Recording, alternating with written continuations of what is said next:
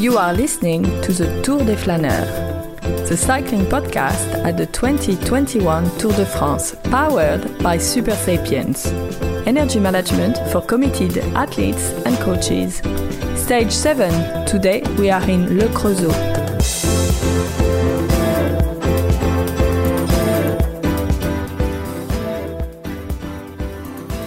Well, that was a stage, wasn't it, Francois Thomazeau? It was indeed a long stage, but in the same time, I mean, you know, it went so fast. I mean, both on the road. I mean, they're amazing average speed for such a, hard stage, actually. And it also went fast when we were looking at it because lots and lots of things happened. And I'm really looking forward to Kate's tale of the etape because we might be there, you know, still in half an hour. Well, there's so much to be told. I'm looking forward to this. Well, Kate Wagner here sitting beside me. Hello, Kate. Hello. Kate's been crafting her tale of the etape. It's appropriate that you do it because when we compiled our list of 18 possible winners today, Kate suggested Matej Mohoric, and we dismissed her. We dismissed that suggestion and ignored it. And, I don't want to... That's a spoiler alert, by the way. But we'll get to that a bit later on. Before we do hear the tale of the attack, where are we, Francois? We're in Charolles. Charolles is a place, renowned. Well, obviously, it's not too far from Le Creusot, where the stage finished. And Charolles is one of probably the French capital of beef cattle. When we were, driving along the fields on the road, and maybe on TV you saw that those white cows all over the place. They're the Charolais breed, and they're supposed to be, and I know they are because I had the best steak ever in my life in Château Chinon, not too far from here, and it was on the course of the stage today. Really looking forward to. I'm not too much of a red meat person, but when meat reaches that kind of quality, it is brilliant. Let's hope that's what's on the menu tonight. We're staying in the home of a friend of the podcast, a listener who got in touch when the route was announced and invited us to stay, Chris, and we'll maybe hear a bit from him a bit later in the episode.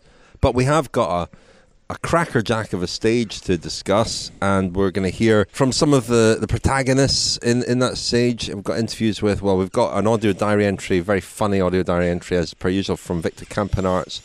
We're going to hear from Brent Van Moor, who was up there today as well. I think we maybe hear from Geraint Thomas as well, and Mark Hirschi, who is of course on the team of the defending champion Tadej Pogačar.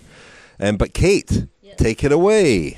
Okay, I just want to say that this is the rightest I've ever been about cycling today. It had to happen at some point. I'm only joking. You're often right. You're often right. Okay, well, this has been the longest stage in the Tour de France in 21 years, and every single kilometer, all 249 of them were raced full on with nothing held back, nothing whatsoever.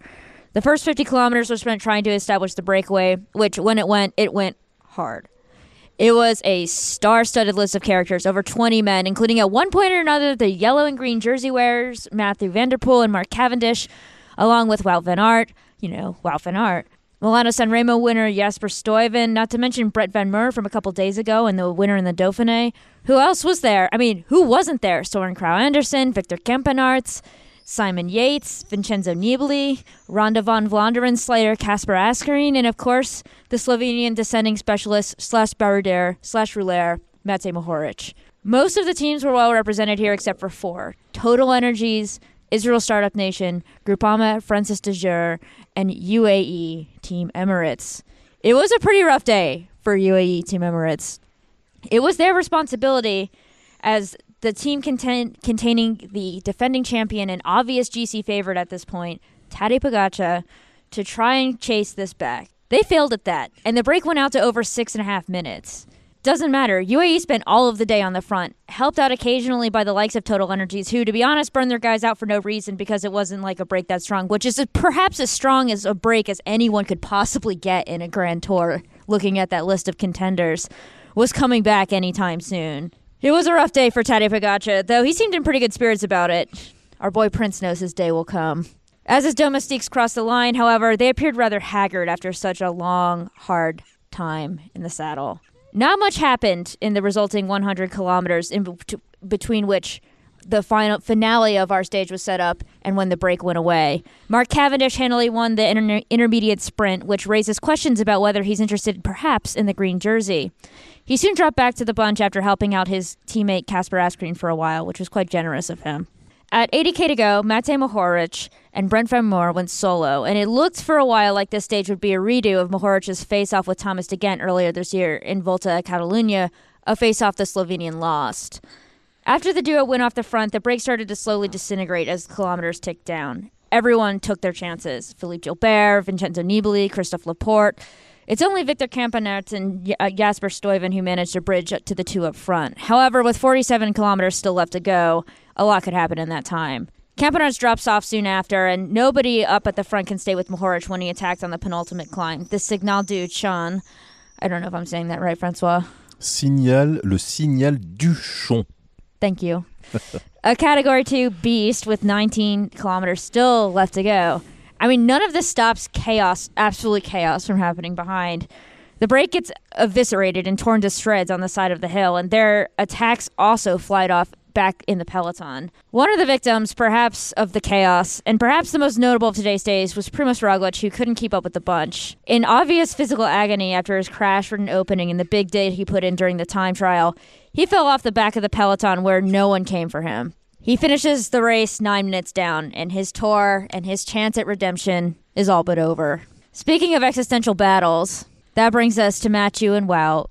Wout and Mathieu, who went off mano-a-mano in a battle for the yellow jersey. They flew off the front of the breakaway with 8k to go, and meanwhile in the bunch, Richard Carapaz decided to go in a bid for time on his competitors. And at one point he snags a minute of it, helped out by Dylan van Barle, who drops back from the break. However, Movistar, acting like Carapaz's personal hit squad, decided there's no way Carapaz is going to get away with this, and they try like hell to get him back.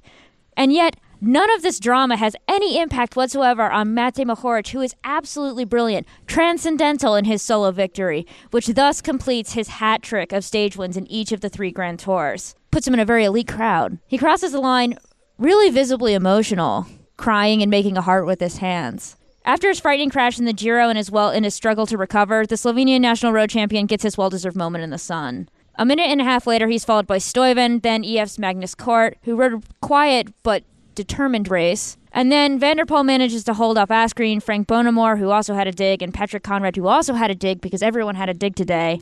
And of course, his rival, Matthew's rival, Wout van Aert. And thus, Matthew is staying in the yellow jersey another day. Farther than I think most of us thought he would have gotten. Pogačar finishes the stage down 3 minutes and 43 seconds on Van der Poel. But fear not, the mountains are coming, and with them, the pain. Our boy Prince is so at home there, and he's patient and waiting. He knows his time will come. The cycling podcast at the 2021 Tour de France, powered by Super Sapiens. Energy management for committed athletes and coaches. Still guessing on fueling? Not sure what or when to eat and drink on rides that matter? Never again. Optimize your fueling strategy with real-time glucose data, actionable insight, and personalized analytics. We are here to help you achieve your performance goals. Go to supersapiens.com for more on how to track your energy levels and fuel for success. Thank you very much indeed to our title sponsor, Super Sapiens. Grateful to them for their support. And as we've told you a few times, we're running a competition in conjunction with Super Sapiens. You can win 3 months worth of Super Sapiens monitors to monitor your blood glucose levels. I'm wearing mine now. And on an app on your phone, you can keep a continuous track of your blood sugar levels, which is fascinating, especially if you are training for something. And if you are training for something, if you have some kind of cycling goal and you'd like Super Sapiens to help you try and achieve that, send us an audio clip of 60 seconds or less telling us how and why you would like to try Super Sapiens. Let's hear from one of the most recent entrants, Konstantin. My name is Konstantin and I am an avid listener from Germany. Thank you for offering the chance to try out the Super Sapiens products.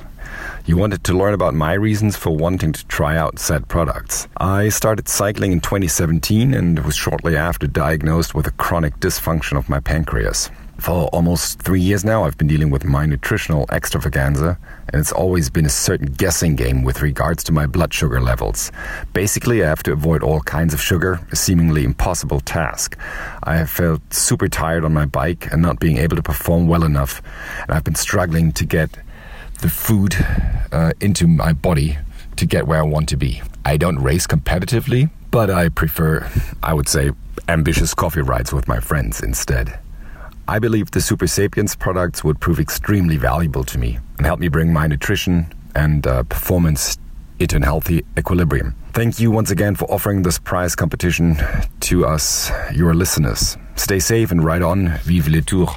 Thank you very much indeed, Constantine, for entering our competition. And if you'd like to have a go to thecyclingpodcast.com and you'll see how to send in your clip of audio. Tell us how and why you'd like to win 3 months of Super Sapiens. Well, so many stories today. I mean, Matej Mohoric was an amazing winner, especially for those of us, all of us, who saw him crash so heavily at the Giro. That was a really shocking, sickening crash. And I guess he wouldn't even be here had he finished the Giro and not left it in the way that he did. I don't know that for a fact, but he is a rider who, you know, a lot of us have been aware of for an awful long time. He was junior world champion and he was under 23 world champion. He was a precocious talent who lost his way a little bit. He was in the Liquigas team, then Cannondale. And I remember speaking to people at the Cannondale team at the time, which is now, in effect, EF Education First, NIPO. That he is very bright, and they feared he was almost too intelligent. He was overthinking and didn't really seem to find his way in the World Tour for a number of years. And he's shown in flashes what he's capable of. I remember he won the Bink Bank Tour a couple of years ago. He's won his stages at the Giro and the Vuelta. And an interesting statistic that he said at the end was that in each of these 3 Grand Tours, he's won the longest stage in the race. The Giro stage was almost 250 kilometres. The Vuelta was over 200 kilometres, and today was the longest stage of the Tour. A real talent, and he showed today in a group of big hitters just what a talent he is. Yeah, in many ways, before we started talking about Pogačar and almost before we started talking about Primož Roglič, that the prospect of Slovenian cycling was Mohoric, because, as you said, he won this World Championship at junior. He looked like, I remember talking to him after he won the Bing Bang Tour in the Grand Prix Quebec and Montreal, and he was seen as a favorite there as well, because same sort of races, long 200 and more than 200 Ks. That's right. I mean, so far he had not, he had ups and downs. You had the impression all of a sudden he found himself more of a teammate, even with Baron victorious than a team leader. I was kind of wondering what had happened. And as you said, maybe sometimes it's not so good to be too bright in the world of cycling, but impressive when you think about it. That once again, we've said it many times before, but once again, this small country of 2 million inhabitants producing such a generation of exceptional talents is. It's mind-boggling. He wasn't actually part of Liquigas. I do apologise. It was when just after Liquigas disappeared from cycling and Cannondale and Liquigas teams kind of merged, he joined them in 2014. He's still only 26. Kate, you're our Slovenian cycling authority. And Mohoric, as I said, you in the car today when we were talking about possible winners today, you were certain that Mohoric was a serious contender. And I think, he's somebody that you have a lot of time for. You're quite interested in him, aren't you? Yeah, he's great. No, he's one of my favorite riders, I think, in the whole peloton, because every time he's one of those riders where every time he does something, it's interesting. He makes the race interesting.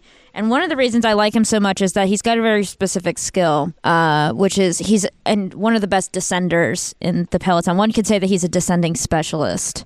Despite his unlucky crash in the Giro, his track record of being basically fearless in the descents is pretty incredible. I mean, I wrote about it once for my newsletter, and I wrote every time I watch Matej Mohoric descend, watch him careening through tight switchback corners at 70 to 80 kilometers an hour, the weight of his body draped over his top tube, his chin hovering centimeters above the handlebars, I hold my breath until he's at the bottom, or at least until he slows down. I see his life flash before my eyes. One little wiggle wrong and he's dead. into the barriers, off a cliff, into a rock wall, dead. But he's almost never wrong. Indeed. I mean, that was the first time I ever saw the Super Tuck in Florence in 2013 when he won the Under-23 world title. I know it had been used before then, but that was really his speciality. He's managed to adapt to the post-Super Tuck era. Yeah. Brave. That's the thing. That's the thing about him that makes him such a great writer, is he's just really brave. It makes you wonder, how we don't have more Austrians, being being ski jumpers and ski and alpine skiers in the world of cycling. We had quite a few actually, but yeah, I wonder why. I mean, all we know about Roglic being a ski jumper. Or did you know that he was a ski jumper? I didn't realize that. But I mean, this way, this kind of swashbuckling fashion of going down the slope is very. I mean, you can tell it's in the culture of people living in the mountains and kind of growing up with skis on their feet, because I know when you're a skier, I told you the other day, the only way to ski well is to go down the slope. I mean, without thinking too much. If you start thinking and if you're afraid, you're certain to crash. So the thing is, go, follow the slope, go, and that's what Moritz does so well. He does. I mean, we're talking about Moritz because there's almost a danger that we don't, because there was so much else that went on today. And really, the group that went clear of 29 riders, it was a fascinating day. I mean, a lot of people sort of dread a long transition stage, because we're basically trying to get from the west of France to into the Alps, and that was, I mean, it had some interesting terrain at the end, obviously these climbs, but the race was on well before we reached the climbs, and we're just, you've got 2 days in the Alps ahead of us when the race really should catch fire. The GC race should catch fire. But here we saw a fascinating day's racing where 29 riders went clear. As you said, Kate, no UAE Team Emirates in it.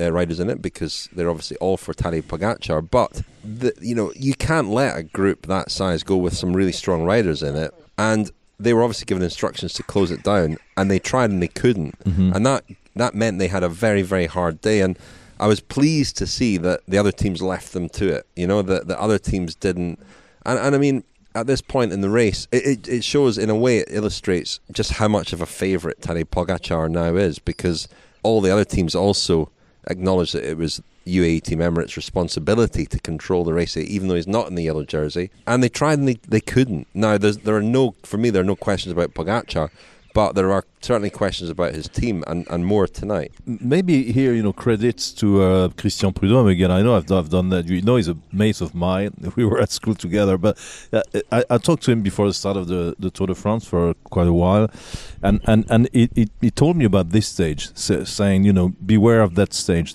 He said it might be more. He realized, Prudhomme and other race organizers, that you make, riders make less and less of difference in the big mountains. In the big climbs. I mean, we've seen in previous years, you don't have like 2, 3, 4 minutes gaps. It's a matter of seconds.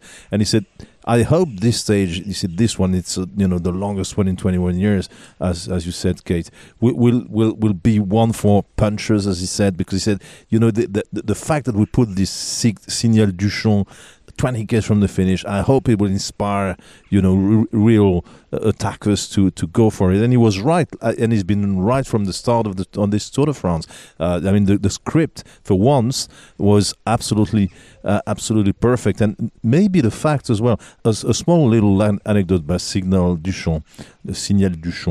It was the first time he was on the Tour de France, but it'd been ridden in Paris-Nice in the 1960s, and the first time it was ridden, all the riders had to set foot on the ground. Not only one rider managed to ride up to Signal Duchamp without, staying on his pedals. You know who he was? What year was this, Francois? 1965. 65. Who was it in 1965? Maybe he gave, from above an advice to his grandson. It was Raymond Poulidor. Oh, Raymond Poulidor. Yeah, wow. so I mean, it's a nice little anecdote. Yeah. But to tell how much that climb, it was probably, I mean, I guess most teams knew and had been there, but how much it could affect. And in any case, the teams knew that, there was terrain to attack. And the second thing, which is great about the script we had so far in the Tour de France, is that I'm not saying it's great that there had been crashes or anything, but without the crashes and without the Pogacar's amazing time trial, which made him almost alone, against the rest of the opposition. The reason why we have this stage today is because all the others were so far away and had nothing to lose after only 6 days. Absolutely. We've been sort of relishing an open race, but in some ways, Pogacar's status now means that he's there to be shot at. There's no friends, and it's still week one. No allies, and we saw that. We're going to skip back and forth. We'll get on to UAE Team Emirates probably in the next part, but let's just go back to the stage today. Yep. Brent Van Moor was in the move initially with Mohoric, a very strong rider, obviously in his own right. So I was interested to speak to him at the finish about what happened. Let's hear from Brent Van Moor, and then let's hear from our audio diarist, Victor Campenaerts, who was also in that break today, having obviously been very determined to make it in, and made it up with the Jasper Stuyven 2, the leading 2, and then dropped away. And we'll hear Victor's thoughts on today's stage as well. So Brent Van Moor and then Victor Campenaerts. Well, you were in a good position in that group. What were your thoughts with 3 members of your team there? In the beginning we were in a big break, but the problem was there were a lot of big names, so I tried to anticipate to the final, and I thought with Mohoric I had a good guy with me, but he was too strong, and every little climb he killed me a little bit, and that the steep climb the tank was empty. Was that obvious right from the start, from when you got away with him, that he was just on a really good day? Yeah, I saw it directly. I asked him do a little bit slower on the uphill, but he asked me, no, we go full. But, it was 90 kilometers to the finish, but then I saw the really good day. How hard a day was it? I mean, you finished very early. It was super fast, super hard day. But how hard was it to be in that group? Yeah, I think everybody knew it before a little bit, because a lot of guys want this stage in the breakaway, and but with 30 guys it was not so hard, because you can turn good, but in the end it was really hard. We've seen you have a go on 2 stages now. I guess we'll see you again, have another go. Yeah, of course I will try in another stage, but I think a lot of guys will try. Yes, indeed, I was very motivated to be in this breakaway today, as it was the first real breakaway stage. I tried to did some moves, and then I ended up in a big group with also Van Aert and Van der Poel. That was not really what I was hoping for, but we got quite a good gap, and then in the end I came in a really good position with Van Moer and Mohoric. They were already in front, and then I bridged the gap with Jasper Stuyven. Jasper Stuyven is a good friend of me in cycling and also outside of cycling. We talked together to bridge the gap, and we did it quite smoothly. We did a nice pace, a good attack from the back, and closed the gap like real men. But then we passed the 200k mark. I could feel energy levels were running low, and I could feel why Jasper Stuyven won Milan-San Remo and I broke the hour record. I felt I was lacking energy, although I was fueling up all the ride quite well, and I just had to let him go. Mohoric was incredible. He was on another level. I was happy Stuyven became second, because he's a good friend of me. Of course, I hoped for him to win, but what Mohoric did today was quite special. I think he attacked with 100k to go, and then ending up with a solo victory. That's great for him. I look forward to other breakaway stages, and of course I look forward to maybe a breakaway stage that is not distance of a classic race. We will see what we can do, and also it's quite clear what my focus should be this coming off season, to focus on making my engine bigger, doing a lot of long endurance rides, because as I want to perform well in classics, this will be a key in my preparation. Ciao. Chut, chute à l'arrière du peloton, Cycling Podcast team car at the back of the pack, please. That said, PK, the voice of Radio Tour, to remind us to tell you that this episode is sponsored by SumUp. SumUp provides the simplest and most affordable range of payment and financial tools. So if you run a small business, as we do here at the Cycling Podcast, SumUp may well be for you, because until relatively recently, taking card payments directly from customers was a tricky business. You needed a contract, often a fixed phone line, and you'd have to pay to rent the card reader device.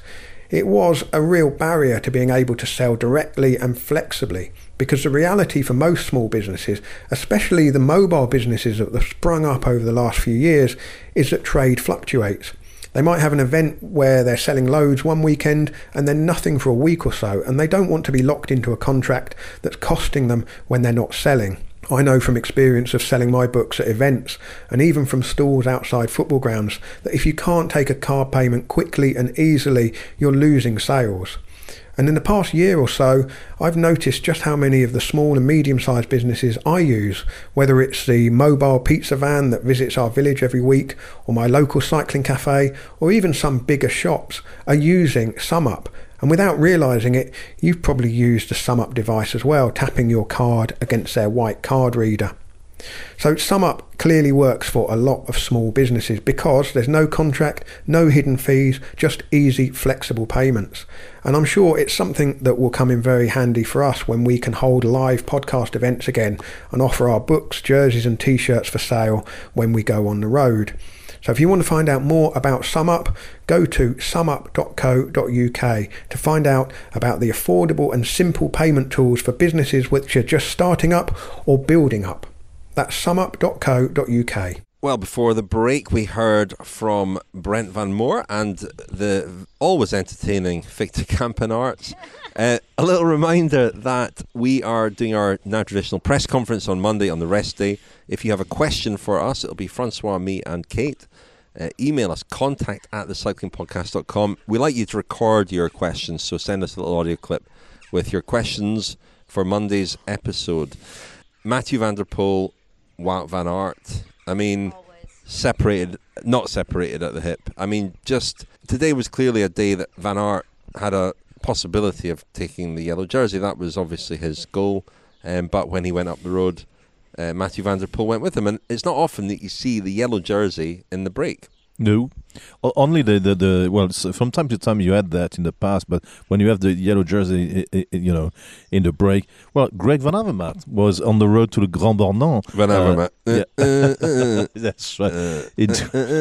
Van Avermaet. I think when was it? 2018. He was in a yellow jersey, and there was a stage from Annecy to the Grand Bornand where we're going tomorrow, and he was in the break. But usually, when it happens, you really have a great either someone who knows his time in the yellow jersey is almost over, or a great champion like you could have guys like Greg LeMond or Bernard Hinault going into breaks, but he was another era of cycling. Van der Poel is you would imagine entering his final hours in the yellow jersey, but God, he's putting on a great show, and he just looks like he's having fun. There was a great exchange between him and Wout van Aert at the front when they were going through and off, and I don't know what was said between them, but Van der Poel gave a smile afterwards. He seems to be enjoying himself and having fun, and it's great to see.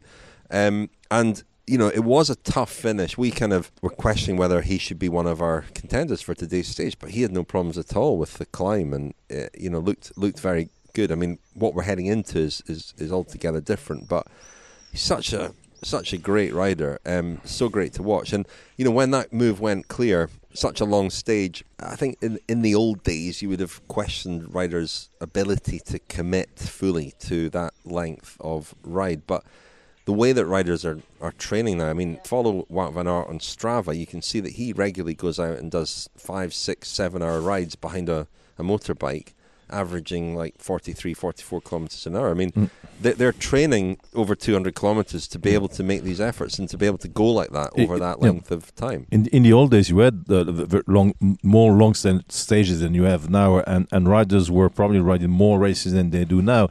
But at the time, for 4 hours they were going at a leisurely pace, and they were only speeding when the TV was on, which was like an hour before the finish. So it was entirely different. There is an important issue now, I think, regarding both Mathieu van der Poel and Wout van Aert.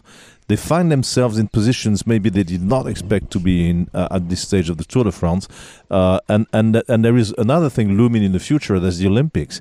One and the other might have been looking for the end of the season as more goals than the Tour de France. Now they're kind of trapped to their own game, because especially Van der Poel, he gave it all today, but did he give too much? I mean, he should be starting to save some energy, and it's funny because in both cases, we were in Le Creusot, and there was actually a mountain bike World Cup leg, in the same time, not far away, about 20 k's away from Le Creusot, where Mathieu van der Poel could have been, and won. And the other funny thing is that there's a famous cyclocross in Le Creusot that Wout van Aert has won in the past. So I mean, these guys are kind of, not torn apart, but I mean, what if, because there's a big question mark about Wout van Aert now. Yeah.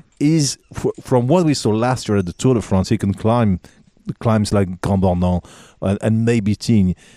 With Roglic not being the leader of Jumbo-Visma anymore, who is the leader of Jumbo-Visma? And if it's Wout van Aert, is he a real contender for the Tour de France? And if he is, and well, it's the same question, maybe at another level for Mathieu van der Poel. How far are they going to go? And if they go as far as we might expect, how is it going to hamper their Olympic goals? This is going to become an increasingly relevant question, because almost so many of these guys are going to the Olympics.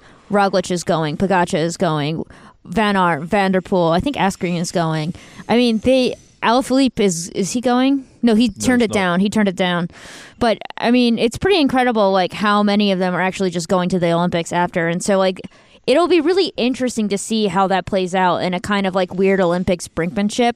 But one thing I was thinking about today was that, like, this was kind of the case last year, not with the Olympics, but with the World Championships being right after the Tour, like, a week after, basically, the Tour de France got done.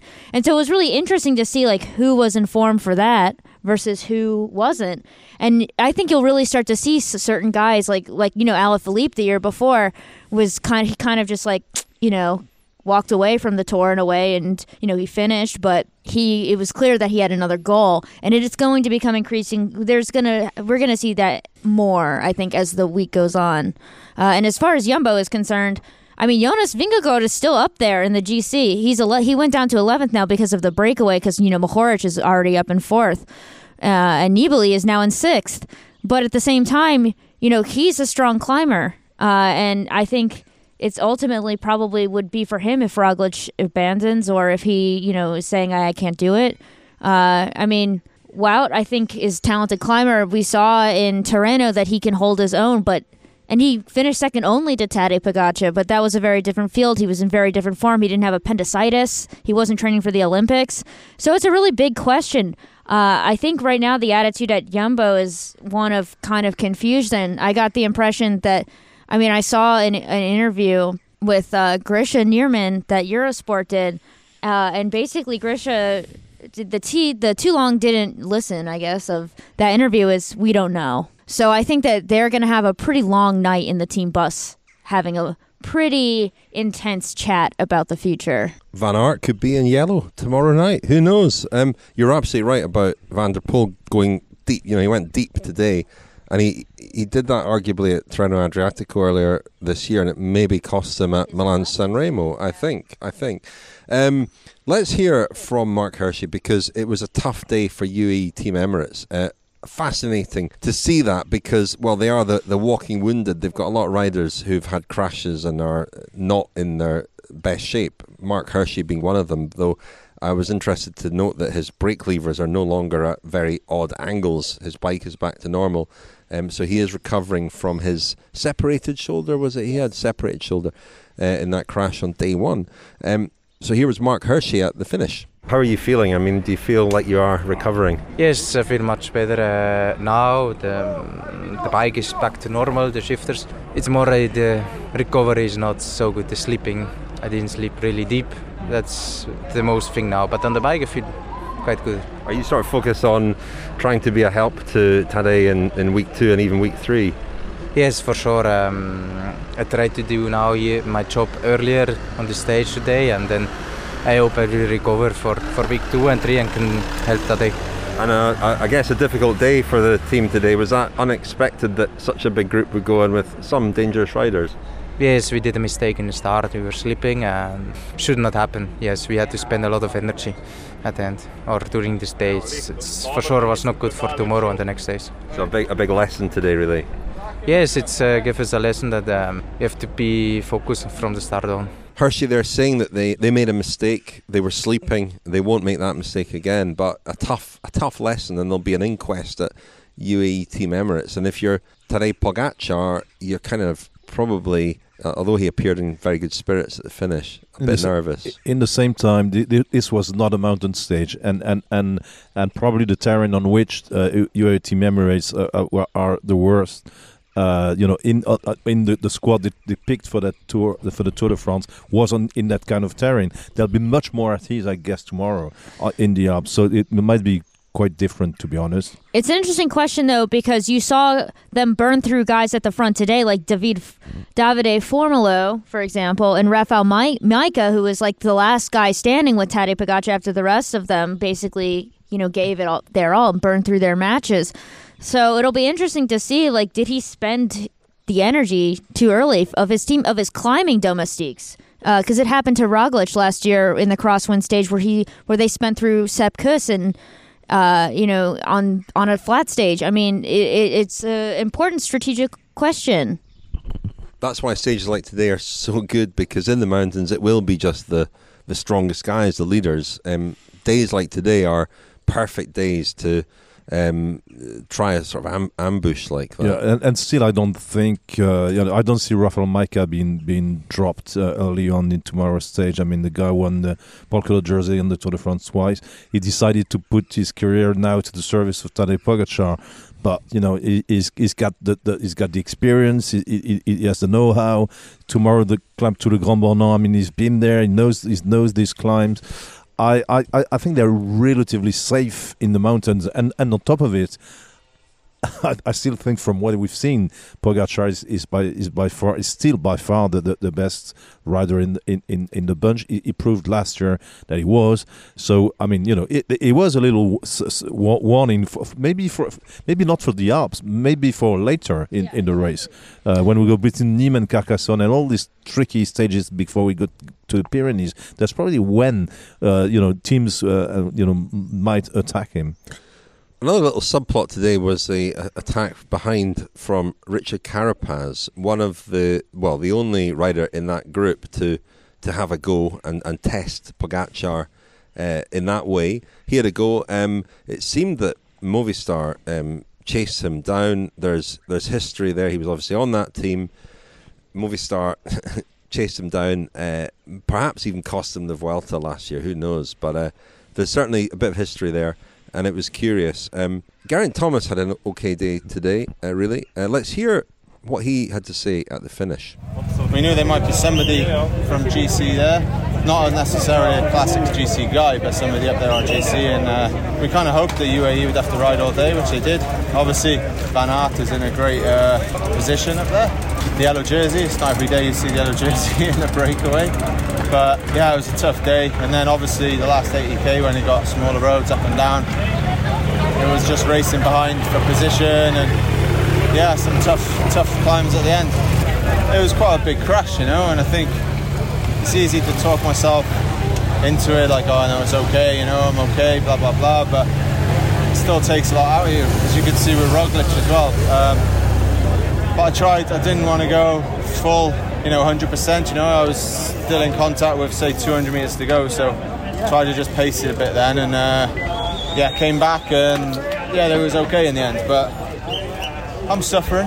Hopefully start to feel better soon, but maybe not with the next 2 days.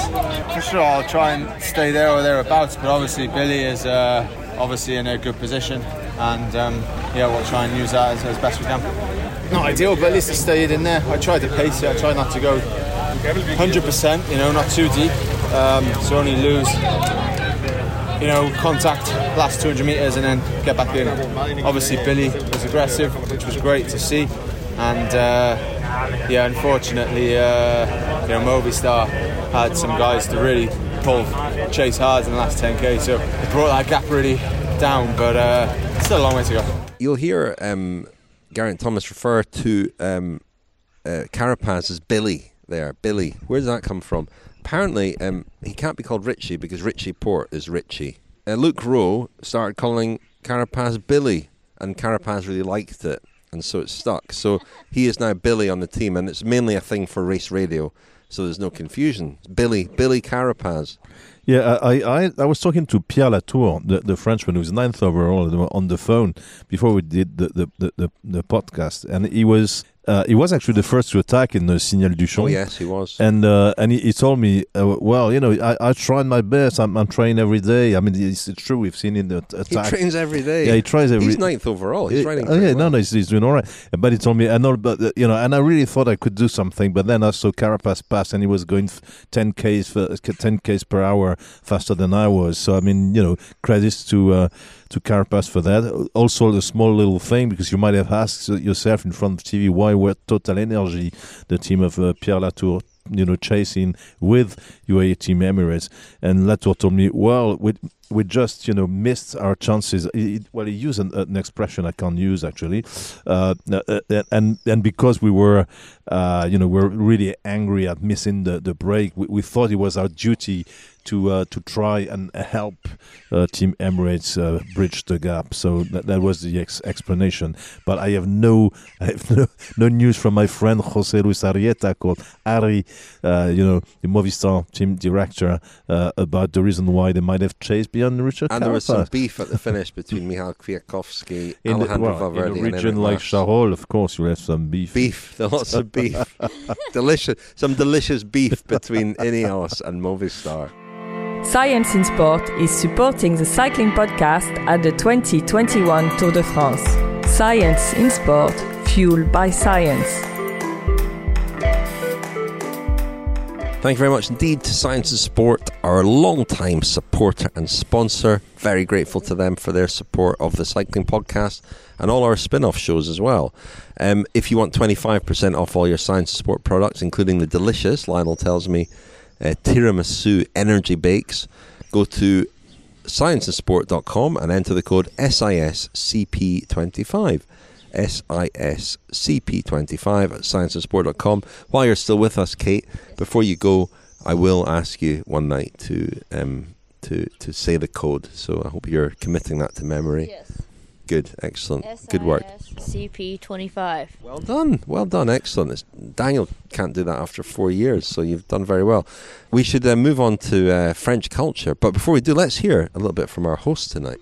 We're very lucky tonight to be staying at the home of a friend of the podcast, and it's we're going to speak to you about this place later, Chris. You tell us about it now.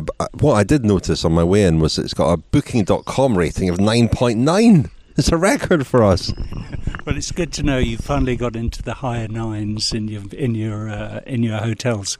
But no, it's fantastic to have you here. It's a real pleasure, and you interviewed our son James Hayden in your first episode of Escape, and ever since then, Explore. I have to say, it's very strange here. Double, and he had a great season last year too, and managed to get past Laurens ten Dam and Christian Meyer in a race in the Pyrenees, which was exciting stuff for him. But he's gone off road now, so he's. You obviously run this place as a hotel bed and breakfast. Well, it's more a home actually, and we during the summer we welcome people in, especially weekends, and it's always a great pleasure. Usually it's just one room we do, and it's a lot of fun here. And Charolles is an incredible place, home of Bernard Thévenet. Yeah, we're going to speak to you about him I think later on. Okay. Most importantly, Chris, what's for dinner? What's for dinner? Well, Of course, this is Charolles, and if you look around the fields here, it's the Charolais cattle are here, and this is beef country. So we're going to do a very special bavette steak on the barbecue with my new potatoes, straight from our potager, lifted yesterday, the incredible variety Rat, which I'm sure you're going to enjoy, and a salad. Tamsin's done you a wonderful starter with courgettes from our vegetable garden too, and then I think there's a lemon cake to finish off the evening, plus a couple of bottles of our wonderful Beaujolais, which isn't too far away, Francois. Well, that was Chris, and I can actually smell the barbecue now. We can, yeah. It's starting to fill my nostrils in a very...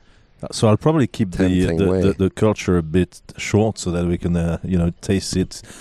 I mean, it would be nice to be able to convey the smell to our. It doesn't work in audio, but no, it doesn't. But it's a shame. I mean, we should find a way in the future. The technology will exist one day. The smell will come out of your smartphone. You have an app. There'll be an app. Yeah, to do that. There was no real time for sightseeing today because so much happened in the stage. But it's a pity because we started from Vierzon that's in the Cher department. There's a very strange little town in that might be dear to your heart, Richard, in the Cher department. It's called Aubigny-sur-Ner, and it's about 40 km from Vierzon, and it's actually a little piece of Scotland in France. Wow. As it had been given to the Stuarts as part of the Old Alliance. The Old Alliance, I love it. And there's a still beautiful castle of the Stuarts there, and an annual Franco-Scottish festival. So now that you're French, resident, you must go to the Franco-Scottish festival in Aubigny-sur-Ner, not too far from Vierzon, if you have the chance, because it's fun there. You see kilts all over the place, and the guys in that place really believe they're Scots. I actually read about this very recently. We didn't make it to the start this morning because we had such a long drive to finish, but I actually read about this recently in Graham Robb's fantastic book, The Discovery of France, and there's a Scottish community there. Absolutely, there is. There's been for a long time. We're also in the homeland of Jean-François Bernard. You saw on the side of the road signs for Julien Bernard, his son, who didn't manage to make the breakaway. I'm sure he was sorry about that, even though Jasper Stuyven, his teammate, came second.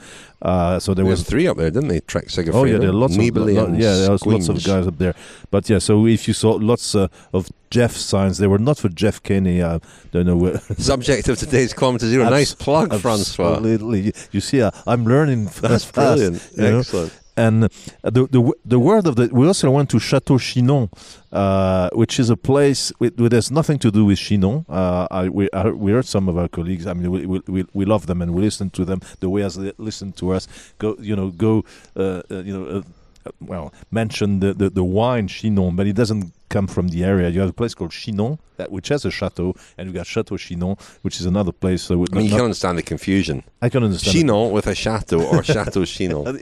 But Chateau Chinon had a famous mayor, and this is going to be the word of the day. The mayor of Chateau Chinon for many years was a man that the French called Tonton. Tonton. Yeah, Tonton. Do you know what Tonton means? Tonton. Do you know what Tonton means, Kate? No. Tonton, like you've got the Tonton Macoute. If you go to Haiti, you've got the Tonton Macoute. Tonton means uncle. Sorry, yeah. Right. So you got auntie. You got like auntie in French is tata, and you've got tonton, which means an uncle. But and the guy that the French called tonton was President François Mitterrand.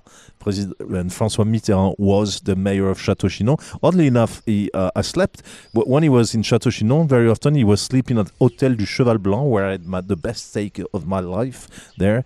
Until now. And I slept. I hope that I have a better one tonight. And I actually slept in that hotel at the Hôtel du Cheval Blanc in Château Chinon. And I was told by the landlord I'd slept in François Mitterrand's bed. So I slept like in my uncle's bed. Which two great Francois. Absolutely. So the other thing I think about Tonton, I mean, you wouldn't. I mean, normal people, I suppose. Thanks very much.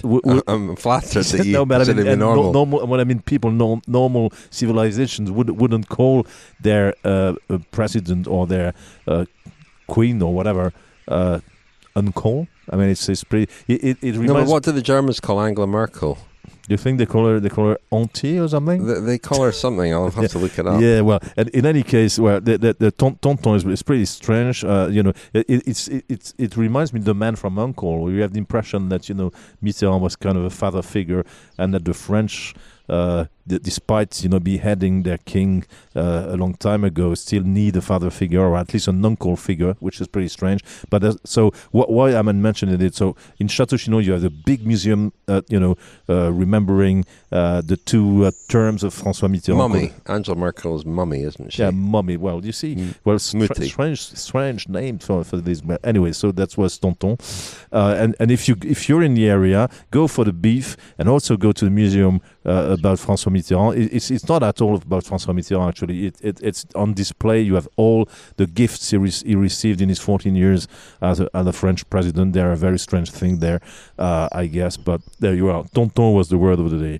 The cheese of the day is quite famous if you're familiar with French cheese. It's also originates from Cher, which was the start of the stage today. It's made near Sancerre. Sancerre, we had a couple of bottles of red Sancerre on this store already. And it's called Crottin de Chavignol. It's a goat cheese because we're still, in goat cheese territory in the Loire Valley. And the small village of Chavignol, which has only 200 inhabitants, is very famous in France because of Crottin de Chavignol. Not many people know where Chavignol is, but that's where it is. And so Crottin, it means a dung or a turd, actually, in French. It's true that the cheese is kind of the shape of a small, how could I say? Yeah, a small bowl.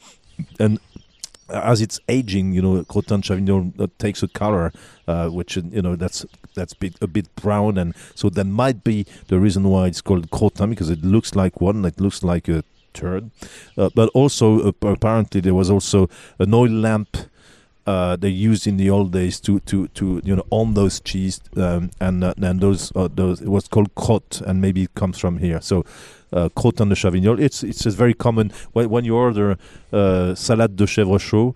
Very often, I do very often. Yeah. So very often when we've got this salad with hot goat cheese, the cheese is Crottin de Chavignol. So you've probably eaten some without knowing that you were. So that was the one. What else? Well, the church bells are ringing. That's lovely, a lovely sound. Presumably you're going to sing us out, Francois. With so there's a song. There's a song. So if we were on Jeff Bernard's territory, and you remember. Yeah, I do.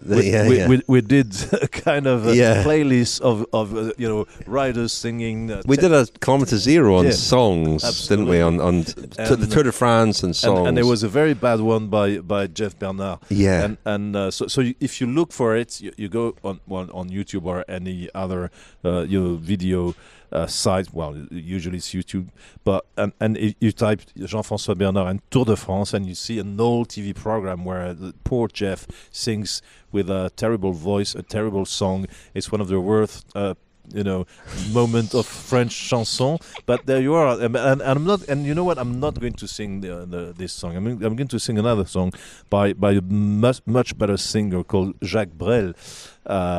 Well, of course, the Belgian Jacques Brel, who was to French, to Francophone song what Eddie Merckx is to cycling. I mean, so and he had a song called Vesoul, and the words start with "You wanted to see Vierzon, and you have seen Vierzon."